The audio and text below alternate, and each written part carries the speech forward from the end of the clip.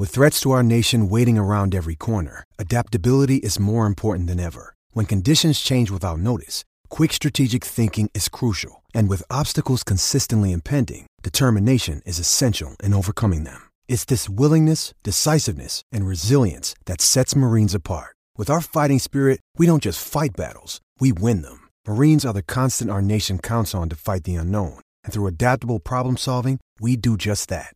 Learn more at marines.com. I'm Alex Rodriguez. And I'm Jason Kelly. From Bloomberg, this is The Deal. Each week, you'll hear us in conversation with business icons. This show will explore deal-making across sports, media, and entertainment. That is a harsh lesson in business. Sports is not as simple as bringing a bunch of big names together. I didn't want to do another stomp you out speech. It opened up so many more doors. The show is called The Deal. Listen to The Deal. Listen to The Deal on Spotify. This episode is brought to you by Shopify. Whether you're selling a little or a lot, Shopify helps you do your thing, however you cha-ching. From the launch your online shop stage, all the way to the we just hit 1 million orders stage. No matter what stage you're in, Shopify's there to help you grow. Sign up for a $1 per month trial period at shopify.com/special offer, all lowercase. That's shopify.com/special offer. With Lucky Land Slots, you can get lucky just about anywhere. Dearly beloved, we are gathered here today to... Has anyone seen the bride and groom? Sorry, we're here. We were getting lucky in the limo and we lost track of time. No, Lucky Land Casino, with cash prizes that add up quicker than a guest registry. In that case, I pronounce you lucky. Play for free at LuckyLandSlots.com. Daily bonuses are waiting. No purchase necessary. Void where prohibited by law. 18+. Terms and conditions apply. See website for details.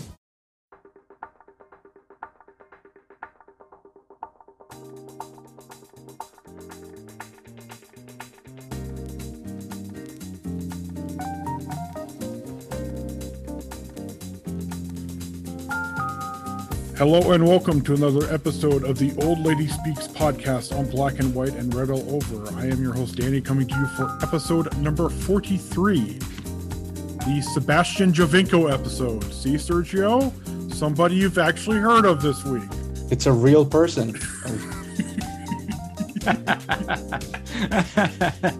They're just doing this to keep us on our toes to see like which ones are real, which ones are just made up names. But yeah, I believe you on this one.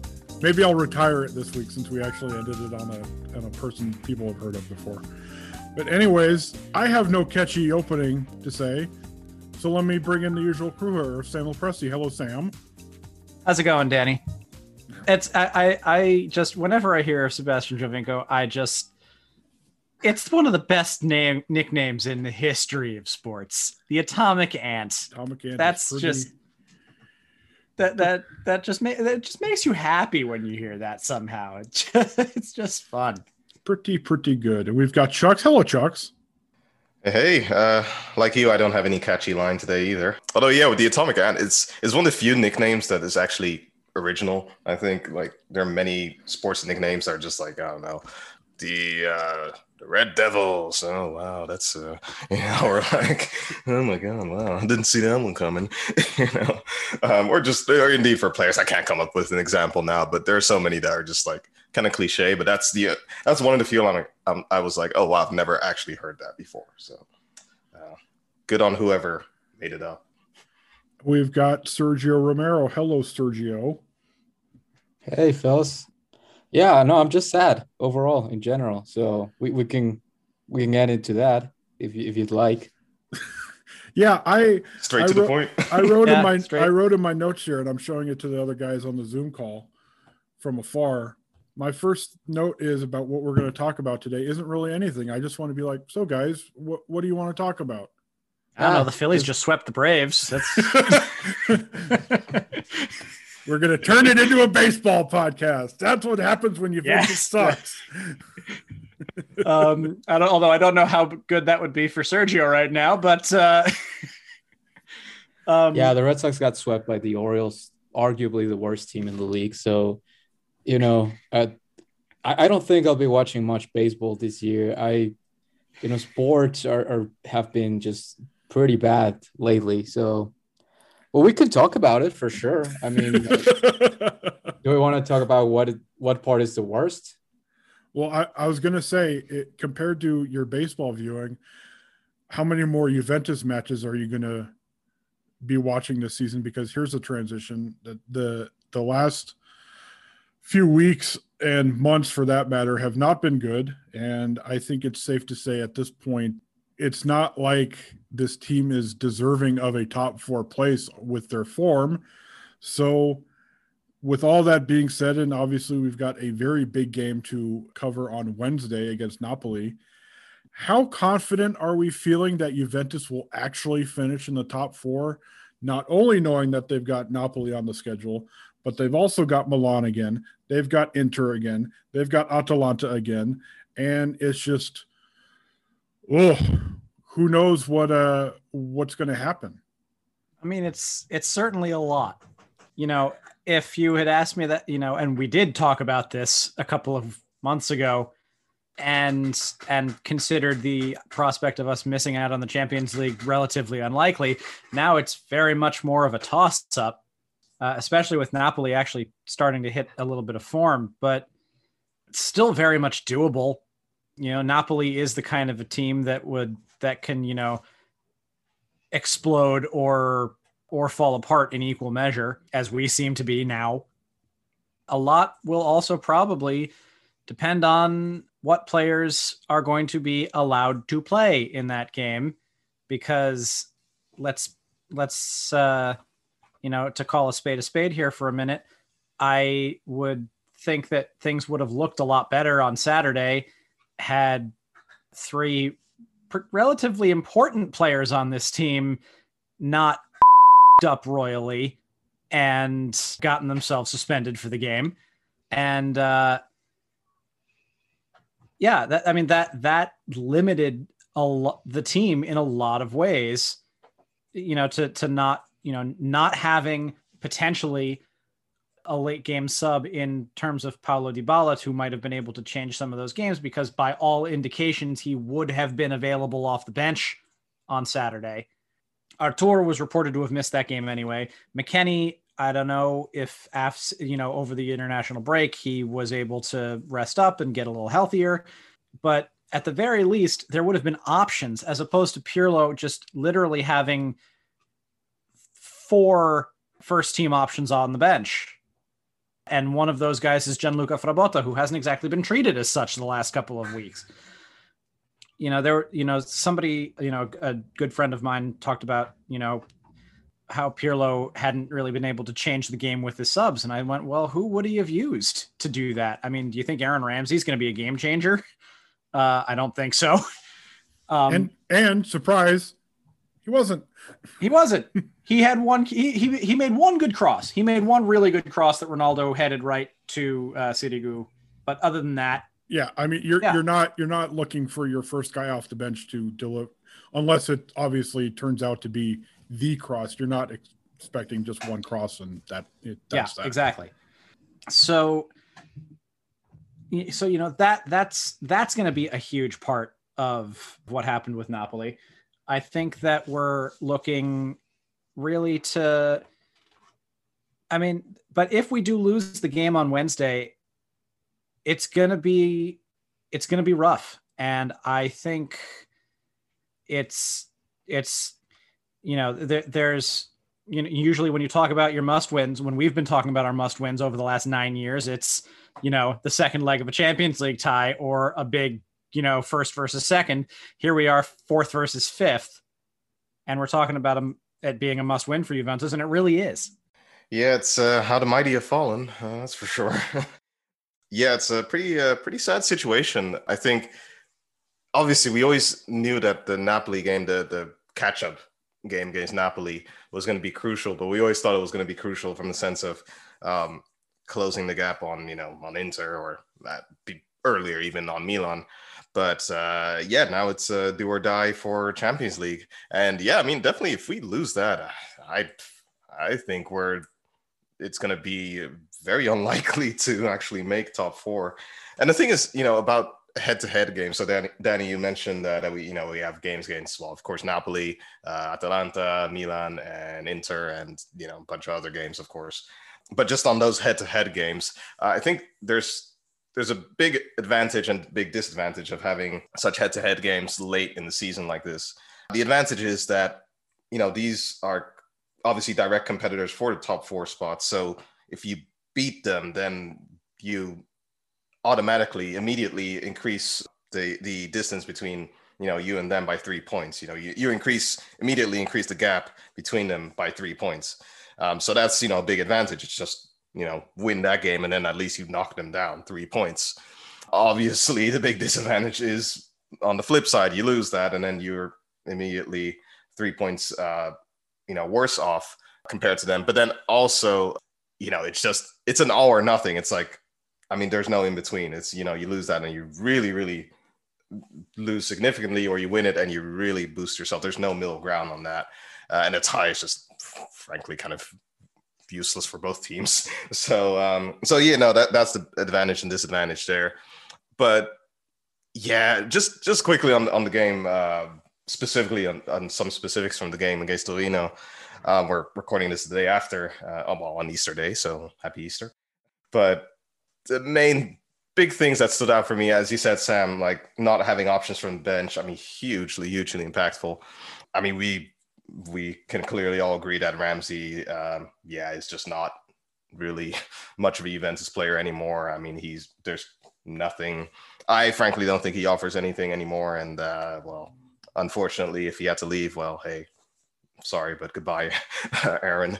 But then there's also, Dejan Kulusevski. He's had a lot of heat. I mentioned my kind of grumbles with him, I think maybe 2 weeks ago. And those were kind of initial grumblings, like, oh man, he's it's not really doing well. And I think that was also another thing. I mentioned it in my monthly recap as well. But yeah, no, against Torino, that was kind of that I want to say the final straw for me, but that really, really got to me, because it's one thing to make a mistake, but then to make the same mistake twice now in a month, I think, because it was the exact, less than a month even, because it was like almost identical in terms of position and just the exact sequence of play, almost identical to the mistake he made against Lazio. And really, it was almost the exact same position on the touchline, basically the same intention of a pass, and almost the exact same consequence. It was the player that he passed it to, was the one that scored. And I just thought, like, wow, it's deja vu all over again. But to make the same mistake twice, to me, is almost unforgivable. And, it's kind of like, how with doctors, they say I think it's called the Hippocratic Oath? It's like, first do no harm. And, with players that are out of form, that's kind of my mantra as well. It's like, okay, first do no harm to the team. First, just don't mess things up. I'm okay-ish with players that are out of form, but they're still, doing well defensively. They're still just doing the basics right. Okay, they're maybe not adding flair or anything to it, but at least they're doing the basics right. And I think a good example of that is, frankly, Federico Bernardeschi. I still don't think he's in amazing form or anything, but he's not screwing up. Like, he's generally just doing all right. Especially considering that he has frequently played completely out of position in left back. And he's, obviously he's not played, Roberto Carlos type of football, but he's been fair enough. And that's kind of, to me, that's the example. It's like, okay, first do no harm. He doesn't screw anything up, but okay, he's not adding flair, but he's not screwing anything up. But yeah, Kulusevski at this point, he's becoming just damaging to the team, frankly. And it's to the point of, frustration for me.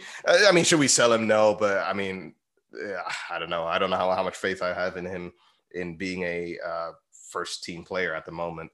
But then again, what are the options? Like Sam said, obviously, especially yesterday, but just in general, what are the options? And well, given injuries and COVID and the suspension here and there, there aren't many. There aren't many options. So looking forward into the future, Kulusevski is going to have, he has a very steep mountain to climb to regain my confidence. That's for sure. Yeah, I got a couple of fun facts for you guys. So Torino is currently 17th on the table. They're not good. They're not a good football team. They're just bad by every logical way of looking at it. They're just bad. They're not good at playing football at an elite level. And, got my attention. and Right. Juventus couldn't beat them. They just couldn't beat them. They can't beat them. They can't beat an arguably bad team. I do not care if, sure, maybe Dybala could have played if they didn't decide to have a little party out there. Maybe, sure. But I don't care. You have to beat Torino. It's just like, if you can't beat Torino, then what are we doing here? Like, what's the point, really? Like, I mean, at this point, do we even want to make top 4 if you can't beat, it's just tiring. It's just like, what are we doing here? Like, what's the point of keep watching these games if this is just a team that, for all intents and purposes, looks like it checked out? Now, don't get me wrong, I checked out as well, but I'm a fan, so I can do that. But yeah, they just don't have any fight to them. Like Chuck said, that the Kulusevski mistake was just laughable. Wash had just two terrible moments there that cost them the game, really. It looks like an undisciplined, just unfocused, uncaring team. And even if you have all the talent in the world, when you are at that point, just as a team, I think it's going to be hard to pick up the points needed to remain in that top 4 spot, honestly, because if they forget about the Champions League and whatnot, if they lose against Napoli, you're in real danger of just missing Europe in general. Like, just forget the Champions League. Like, you would be 56 points in 5th place, and Lazio would be 4 away from getting that 5th spot and knocking you out of Europe altogether. Obviously, I think if they won the Coppa Italia final, then they automatically make the Europa League. So, maybe that could work. But I mean, you're seriously in danger of missing Europe altogether. I don't think it will happen. I hope it doesn't.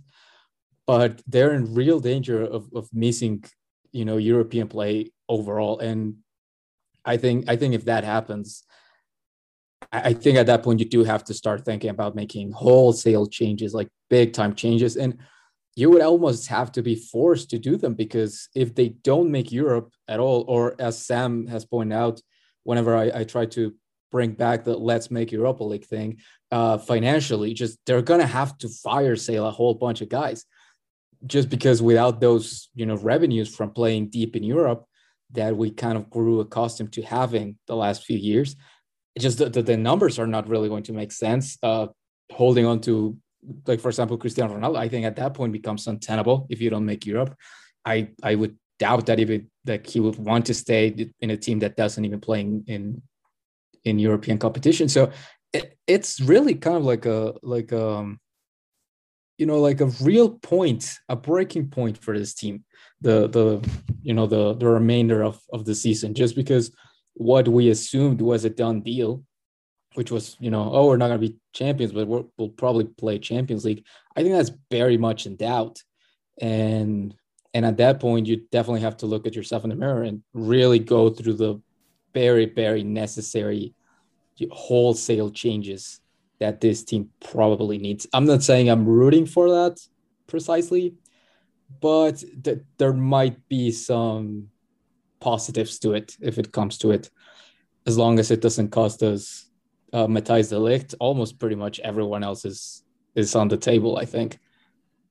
And you saw it on Twitter, and I was reading up on it before we hit record here. There are now rumors both in Italy and Spain that Juventus might not even be able to afford another year of Alvaro Morata on loan, which is 10 million euros. And that just says how dire the financial state of this club is, because if we thought the mid-year financial report is going to be bad, or was bad, I should say, just wait until we see the fiscal report at the end of the fiscal year come this summer, because it's if those Especially, rumors are starting to pop up now, like the report that this week about Juve asking the team to defer wages again. Exactly. It's not going to be pretty, and missing out on Champions League ball next year is just going to only extend that, because you're not getting the same kind of TV money in the Europa League. You're not getting, I would assume, and I know Italy has had problems when it comes to vaccinations. If there are fans in the stands at the beginning of the season, it's not going to be the same kind of revenue, no matter what the capacity level is.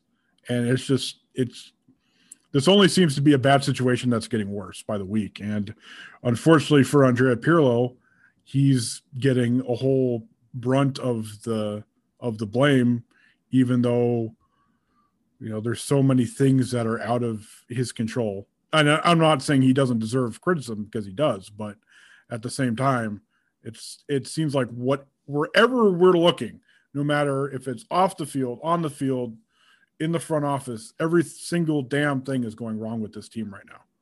In fairness, though, you speak of financials. I remember I'd mentioned, I think, yes, speak to us, our economics master. No, I'm honestly not that. I'm not as well versed on Juve's financials, frankly, because you're so modest. You're so. I would be able to speak on it if I spent like hours and hours reading it. I just don't have that time. I admire the people that do, frankly, but I'm not paid to do so either. But you speak of the financials, and I had mentioned like a month or two ago, maybe, that Inter's owners, Suning Group, that they were in a bit of financial troubles as well. I think they stopped operations at their, I'm just kind of looking at the article as I speak, Jiangsu FC, that they had, completely, essentially dissolved the club. Imagine, the club you own, you're just like, you're done. He just like, hit delete almost. So, that's an interesting situation as well for Inter. I'd heard some issues with their payments for Hakimi, I think, to Real Madrid. But basically, they're not in, perfect financial situation either.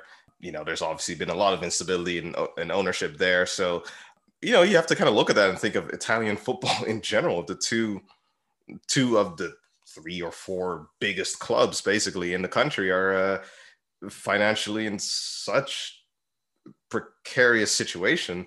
Italy in general is, footballing wise and society wise, obviously, but just speaking footballing wise, is in general just had a very tough decade, I would say, financially and just image wise, and results wise as well. So I hope this is all just premature stuff, but if it isn't, then there's real issues for the league in general. But going back to just the club, or Juventus itself. Back to the game, for instance, itself. I remember there was something I'd observed from the game, which is kind of a random point, but Sergio, you spoke of Chesney's mistakes, and there was the second goal Sanabria scored. Some people, the commentator was even saying that, like, De Ligt, he's got to close him down more, like, that De Ligt had sort of, messed up on that goal as well by giving Sanabria too much space to make the shot, which I disagree with, not just because it's my countryman, but declare an interest. Homer.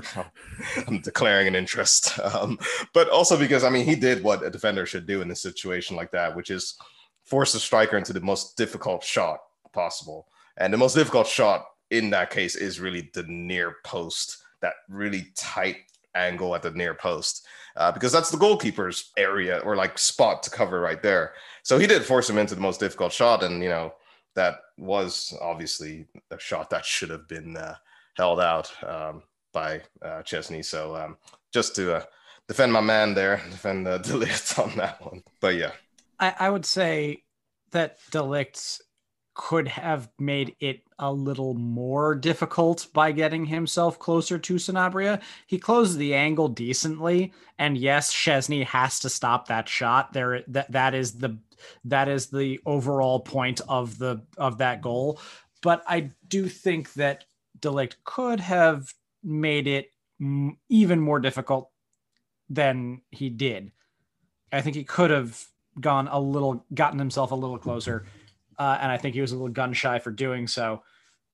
But overall, it's that was Szczęsny's, that might have been Szczęsny's worst game in a Juventus shirt, which, and just tells you the state of I think the mental state of the fan base after a year as difficult as this one, that I've seen so many people immediately revert to, he is no longer Juventus quality, he must be replaced immediately. I have several friends who are very much on the sign Gianluigi Donnarumma on a free bandwagon this year, which, because, with all the money problems we're having, 8 million euros a year, plus whatever the hell Mino Raiola is going to end up forcing you to pay him in commissions, is absolutely something that you can be spending when you've got far bigger problems in other parts of the team. But I think that I think that it really does come down to just that there is that level of execution that isn't happening on the team. Szczęsny, was one of the last holdouts until yesterday. And even then he did, make up for it somewhat with those two big saves at the very end near stoppage time. Otherwise it would have been 3-2 Torino. But, really the only guy that seems to be executing on a consistent basis right now is Federico Chiesa. Even Ronaldo, Ronaldo at one point when it was still 2-1 had a free header in the box that he put over. That, 8.5 times out of 10, when you see Ronaldo hit the ball like that, it's going into the net. And, even he's not clicking hard right now when it comes to an execution standpoint. And that's gotta be the difference. And they have, I don't know what it's going to take to snap somebody out of it, to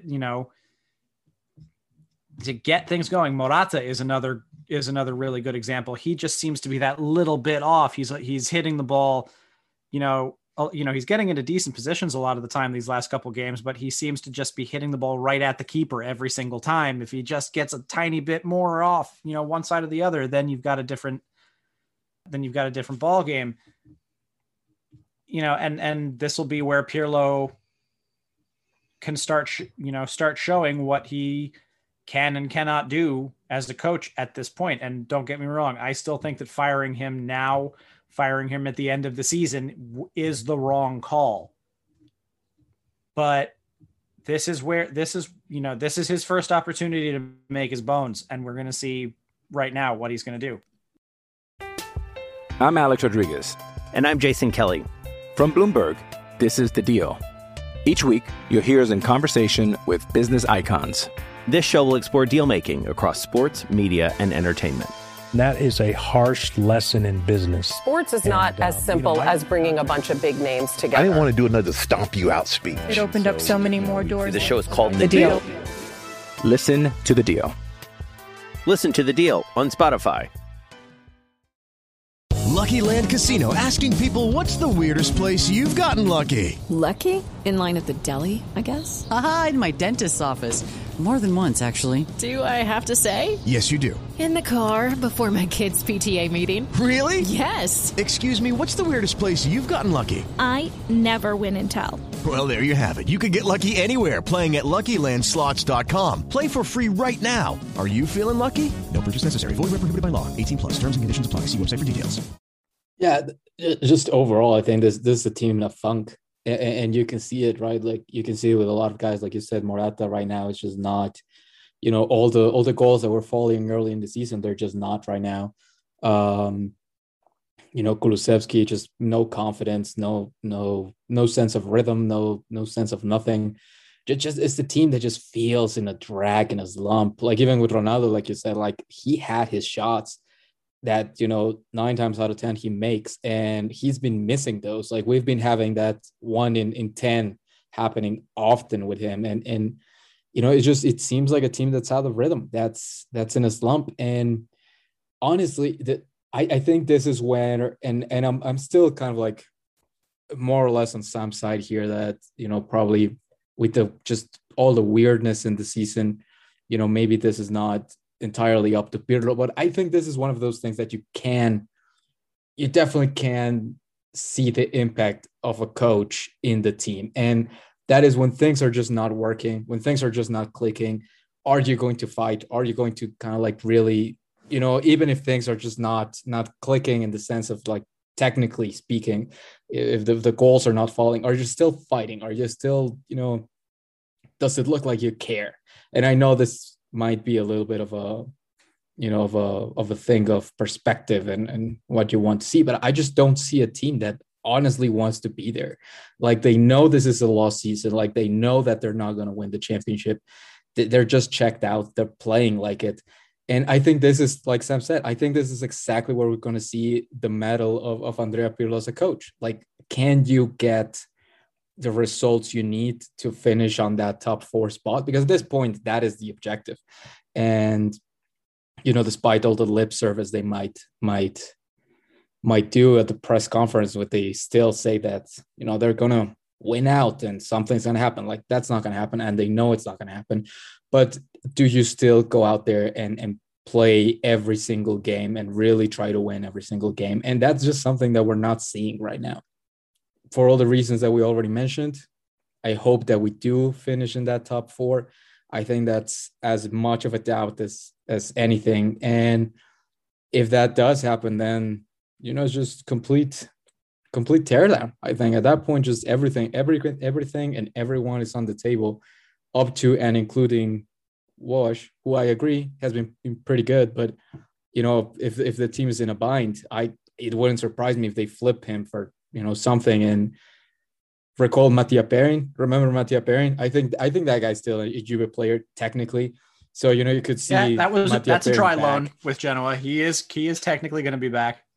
Yeah. So, I mean, couldn't you see, like, if this team is in a real financial bind, just, you sell Wash and bring in Perin and play it with Perin and Buffon next year in some sort of let's cut corners at all costs? Maybe. I mean, it's really going to be interesting to see just how low this team can go in the rest of the season. It really is going to be, because I can't, as much as I'm on Andrea Pirlo's corner, I cannot imagine they keep him on if this team fails to make Europe. I really, really doubt they will keep him on as a manager, despite all the usual caveats that are in place. But I really, really don't think they would hold on to him. And it'd be really weird as a Juve fan to not play Champions League or not play Europe or whatever in what feels like forever, right? Like 10 years. Makes me wonder at least what also the all indications saying that Fabio Paratici is going to be extended this year, even though we don't have any confirmation on that. His contract is running out at the end of the season. If Juve don't make, if something catastrophic does happen and Juve don't make it to the Champions League this year, what are his job prospects again? Apart from just Pirlo, you have to look at him too, especially since you're not even going to have to fire him. You can just let him walk because his contract is up. And, there were reports this week coming that Juventus was actually looking to sign Marcello Lippi back in a front office role that Paratici would essentially report to, as a mentor, to try and get him back on track and to try to get Paratici a little bit better at this team building thing, which I think definitively can say has not been his strong suit. Yes. Since coming. He was good as Robin when Beppe Marotta was Batman. Robin is not good as Batman. No, he is the and the comics even bore that out when Dick Grayson put on the suit for a while during the but Paratici was, I've said this before, Paratici was Bepe's closer. He was the guy that sealed the deals once Beppe decided what guys he wanted. He's very good at that. He clearly does not have the vision to make a team that works together. And that is because that's another thing that I've been thinking more and more, is that and this dates back to the last years of Allegri. Claudio Marchisio said this on Sky this week. Juventus has been in decline from a team standpoint for a long time. It's been 3 years where, for the most part, winning games has been grinding out defensively and one or two individual moments of brilliance from somebody like Ronaldo or Dybala or Douglas Costa or something like that. And then, the team, they haven't worked as a team since the Cardiff year. And that is on the front office. That is on none of these coaches. And so the front office is always the last ones to pay when things are going badly in a team. You always see a bunch of coaches go through before the sporting directors are the ones that, the head finally rolls there. Which is crazy, because shouldn't they be the first? Exactly. But, that front office, Paratici and Pavel Nedved, although I think to a lesser degree Nedved, because he's not really one of the primary talent identifiers, but that area has to be improved on if we're going to look back on this season, hopefully in a couple of years, as a lost year on the way to a quick rebound. That front office needs help because it is not good enough. And I think that is clear now that now that Beppe Marotta has been gone for 3 years now. Yeah, and I think we can kind of use this as a transition into Twitter questions in a moment here, but this is a quick tweet thread from Andrew Cesare, who does some Serie A writing for ESPN. He goes after yesterday's game against Torino. He goes, "I'm not sure what a transitional season is supposed to look like for Juventus, but this isn't a case of players gaining valuable experience and focusing on the positives. It's square pegs in round holes, bad management and terrible recruitment. Players are stifled by Cristiano Ronaldo's presence while Andrea Pirlo can't experiment tactically because Ronaldo has to play. Meanwhile, it's also Ronaldo who's been bailing Juventus out." So it's just, it's a situation you don't envy at all, but it's also a situation, seeing as who Juventus are as a club, that needs to be fixed, or else the next few years are going to be really, really tough. Yeah. And that's the thing. I think that's so key in the sense that it just doesn't make sense. It's a team that doesn't make sense. And we were being hard on Kulusevski earlier, but we forget he was actually brought in and he was bought in the winter transfer season of last year. So technically he was a guy that was, that he would have played for Maurizio Sarri. And obviously in a Maurizio Sarri-led system, Kulusevski kind of makes a lot of sense. He's a winger. He's pacey. He's good at dribbling. It makes sense. He makes sense in a Mauricio Sarri-led team. He makes no sense in an Andrea Pirlo-led team. And now you have him and you have to play him because you already invested a bunch of money in him. And that's what makes it so, both hard and frustrating to see this team and just as an organization as a whole make the decisions they make, because they don't seem to have any sort of plan.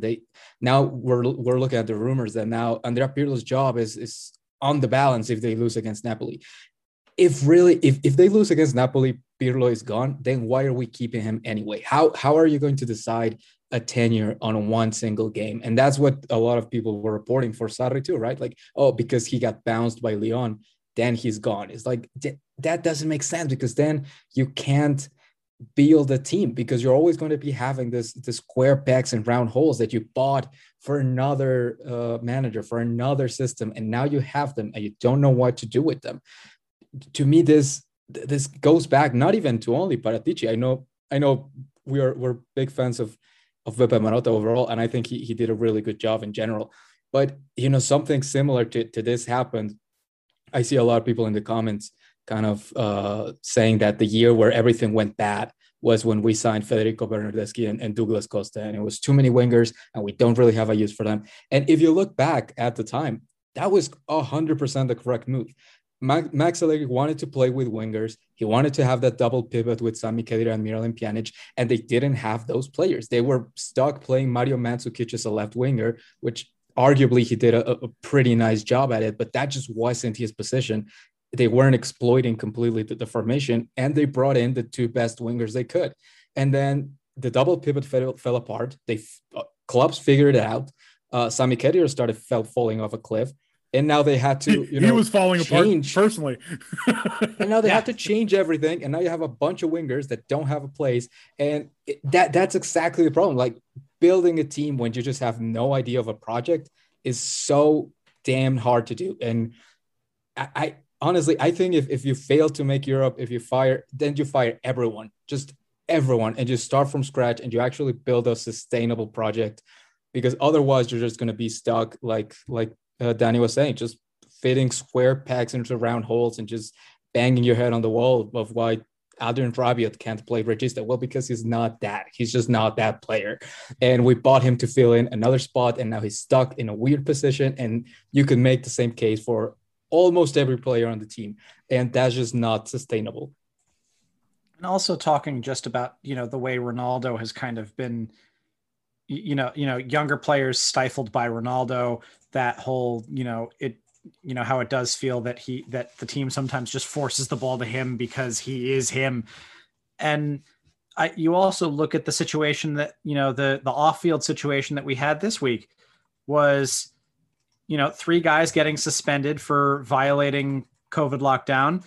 In January, he violated lockdown perhaps a little bit more seriously than they did when he, crossed regional lines to go skiing with his partner on her birthday.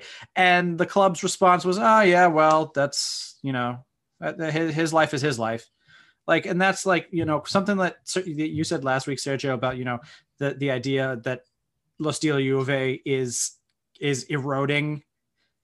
There's another one for you, that Ronaldo would not get disciplined over this when these 3 guys did, is frankly unconscionable, and it makes the team look terrible.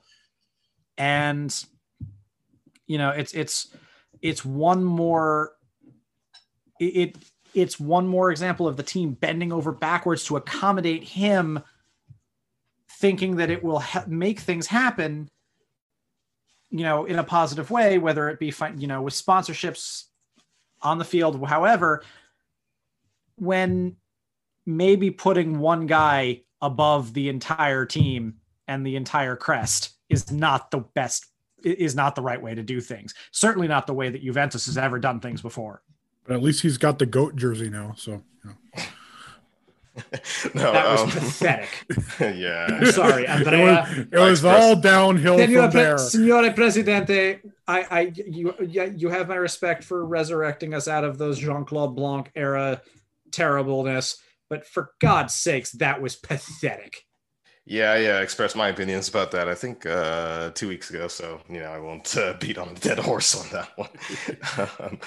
Yeah, I mean, just quickly on Sam's point, I know the older I've gotten, the more cynical I've gotten by cute little catch lines or mantras or mottos, and for corporations in general or companies in general, not just sports clubs, but just those cute little catchphrases like Lo Stile Juve, winning isn't the only thing that matters, or winning doesn't matter, it's the only thing that counts, blah blah blah blah. Obviously when I was younger I was like, oh yeah, winning is the only thing that counts. I'm like, now I'm like, yeah, whatever, man. I mean, at the end of the day, what is it, we're a brand and all that. God, Ricky Bobby, you could come in second or third. Yeah. Or the whole thing of or Barca's thing, like Mesquite Club. I don't know. As I get older, I'm just like, that has a whole different off-field meaning but it's just, I don't know. I grow very weary of subscribing to all these catchphrases and then cute little mottos and stuff. But to go back to Danny's point on the Twitter thread, not to toot on my own horn too much, but I actually did mention this on not just the previous podcast episode, but then also on my monthly recap, the whole issue of the transition year topic. Chuck was right. That's right all along. I kind of feel like, the Simpsons thing of like, he's coming, or like, or no, how the Simpsons always predicts. The end is nigh. Yeah, the end of that one. Yeah. But yeah, no, I mean, I had mentioned it as well as of my greatest fear being that we're going to be stuck in a perpetual transition year loop. And I thought the way, what he said was like, the way he described it was really well worded, just in the sense that, in a transition year, usually they're looking for players to develop in order to kind of, you have a finished product in mind. The transition year is just to work towards that.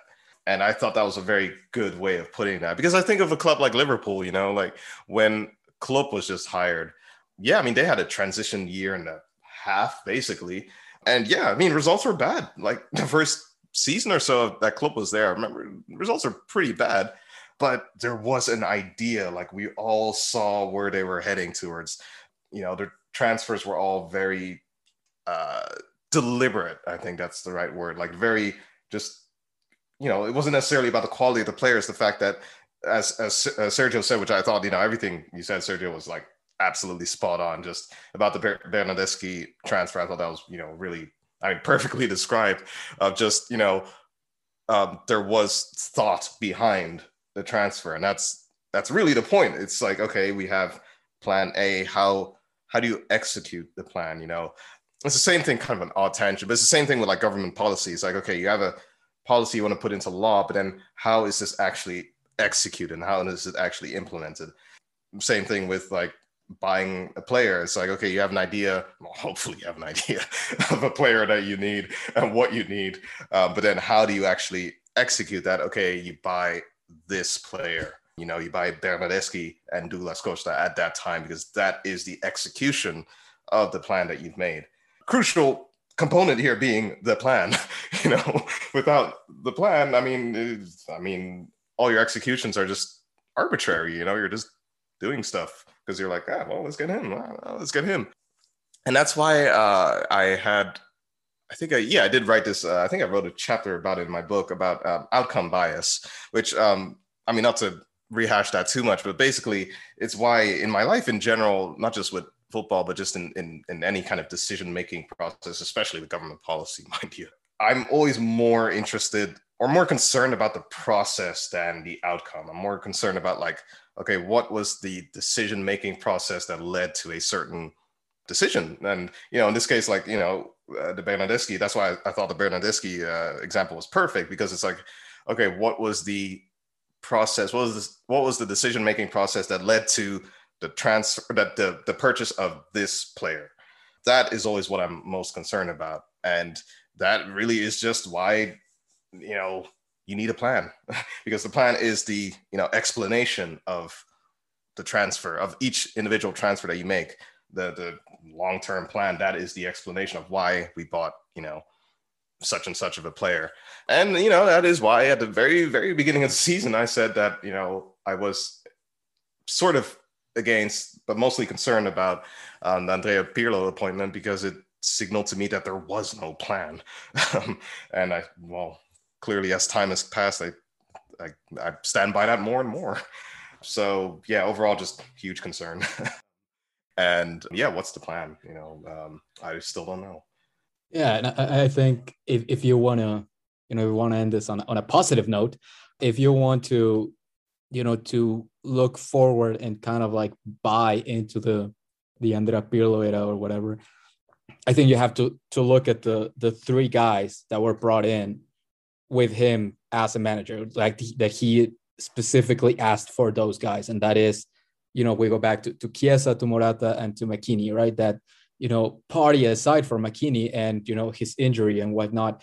But at one point or another, those three guys have been, arguably the best player in the squad, form-wise, I'm talking about, right? Like early on, Morata was carrying the team. And then when McKennie finally settled in, he had a streak in which, he was just playing great. And Chiesa has been pretty good in the whole year, pretty much. So if you want to look at this project as something that might work, then you look at those three guys and think, okay, this were the three guys that he asked for and that we brought for him, and they play really well, they fit really well, that they have an idea and they perform. And I think as long as that remains the thought, if that's your aim when every transfer that happens, I think there might be a chance for this new project to work at least a little bit. But all roads, and I don't mean to harp on this, but all roads lead back to Ronaldo. And if you're a team with Cristiano Ronaldo on it, you don't get a rebuilding year. That's just not who you are, because of the implied responsibilities, if you like, or the implied expectations, more like it.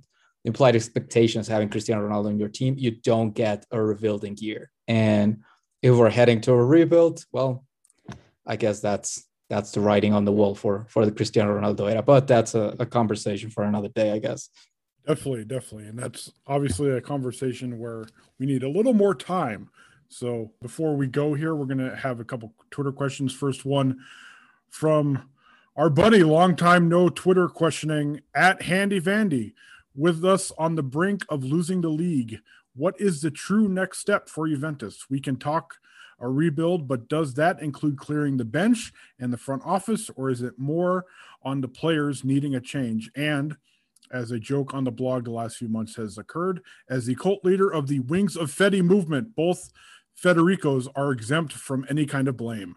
I knew he was going to say that. I knew he was going to say the Wings of Fede. So. The Wings of Fede! I've been watching, Mr. Anderson. I've been watching you. Yeah, I mean, I think we've mostly answered it. In addition to all that we've said, the only thing I'll add explicitly, I guess, is that, Sergio, you said that, everyone, like if we miss Champions League or if we miss Europe altogether, then everyone is on the table. I think that should include Paratici and Nedved. Like, I think they're also on the table of should they remain or not. And who's to blame? Sam, as you briefly mentioned, when things go wrong, it's like the players always first that get blamed, and then it goes up slowly. And indeed, it should be the reverse. It should be because the front office, they make the biggest decisions regarding the direction of the club, and then it filters down, obviously. So yeah, really, they should be the first on the chopping block, I guess. But I knowing how football works and how management works, I really doubt. Unfortunately, I doubt it. But it's something that from one book I'd read quite some time ago by Jocko Willing and Leif Baden, I think was his name, Extreme Ownership, which is just like, everyone in an institution has to take extreme ownership of their decisions. So, if like the players, but then also the management, okay, something has gone wrong. Where was my ownership of of how this went wrong? Like, how am I responsible? Like, everyone taking extreme ownership for everything that happens within an organization. And I think that includes Juventus. I think if you head into a full rebuild, I think if you miss Europe, it's not even that you want to go to a full rebuild, as that you have to. Just the numbers are not going to make sense. And as much as we might not like to admit it, this team is kind of closer to a rebuild that you would think so. I mean, you have a lot of young players. If you want to just roll with youth and kind of like figure it out and see where that leads you. If you miss Europe, it's kind of pretty well set for you. I mean, you're not many moves away from really becoming that young upstart team that, that's kind of finding its way, if you will. Like, you have a lot of, guys under 25. It's really, we're kind of already there. The only reason is that, again, and it all seems to come back to this, but you have Cristiano Ronaldo, and that kind of gives you different expectations of where you should be. But really, if you take him out, pretty much, you put Ronaldo out to pasture, you put Chiellini, you put Buffon, you just kind of like all those old dudes, just kind of, thank them for their time and be on your way, really, because at this point, it becomes unsustainable. And I think that goes, like Chuck said, all the way from the top to, to every single player on the bench, to just everyone. At that point, just clean house, start fresh. And Juve is in a weird position that kind of they could do that in a rush if they wanted to.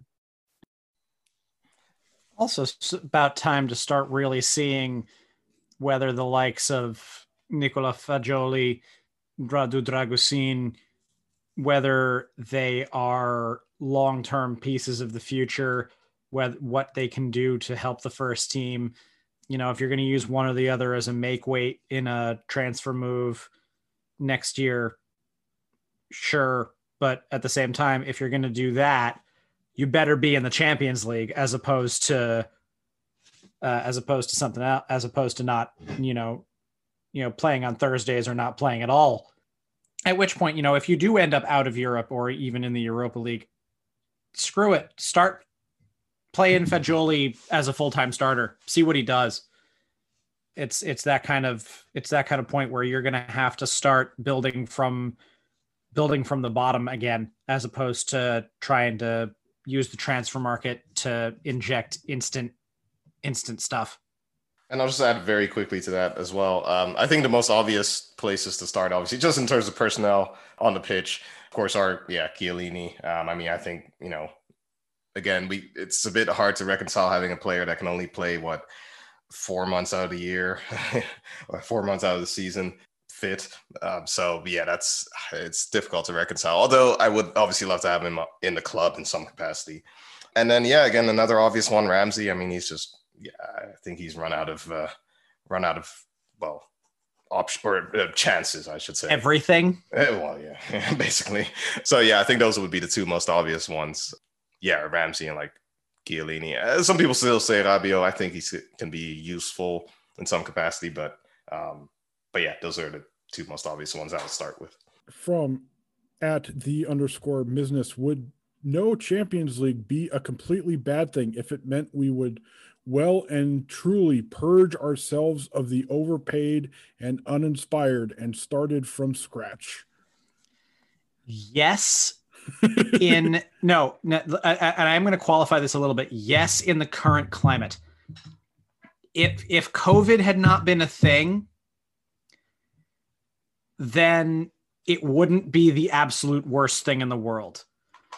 But in a post-COVID economy, where, like you said earlier, Danny, absolutely zero certainty as to when and whether the J Stadium is going to become the money-making force that it was for the team again, that has allowed the team to get to this point financially. Without the Champions League, there is not. You're looking at far more drastic moves to balance things out. Without the Champions League, it suddenly becomes conceivable that a team gets predatory and starts sniffing around Matthijs de Ligt, and that Mino Raiola starts smelling commissions and starts shopping Matthijs de Ligt around. Obviously, if de Ligt doesn't want to go, then Raiola's out of luck, because at the end of the day, the agent does work for the player. It's not the other way around.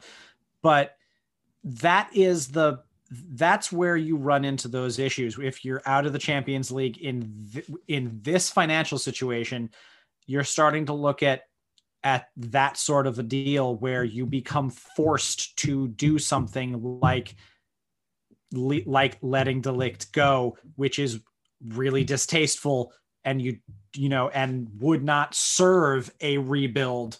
It's just a money dump because you need the money. And that is where missing the Champions League now, as opposed to, say, if we had, if the 2018-19 season, you would miss the Champions League for whatever reason, that wouldn't have been such a huge deal. Now, because of the finances, because of what's going on with money and COVID, that becomes an enormous problem. And I don't have much to add to that. Just that financially, it would absolutely be a disaster for the club. I think Fefu was saying, and I trust his word on this, that basically Juve in a normal situation are already in a position where they would have to make capital gains every season of like, I don't know, 50 to 100 million or something. I think that was what something like that. But anyway, point being, like in a normal situation where already in the case where we have to sell at least one or two players for pretty substantial amount of money per season. And well, these aren't normal times. So that means that, it's going to be even worse. And then if you lose Champions League money, then you're going to be even worse off. So yeah, it would be frankly a disaster. Alrighty, here. One more question to go before we wrap it up for today, and we'll make it a quick one from @Kraken and a whole bunch of numbers that I don't feel like reading. If we lose to Napoli, do you think Pirlo will get fired before the season ends? And I really hope not. This is trying to predict what Juventus will do, so good luck. I really hope not, but it is so out of character for the club to fire a manager before the season is over. And if Pirlo does get sacked, I do think it's going to be end of the year.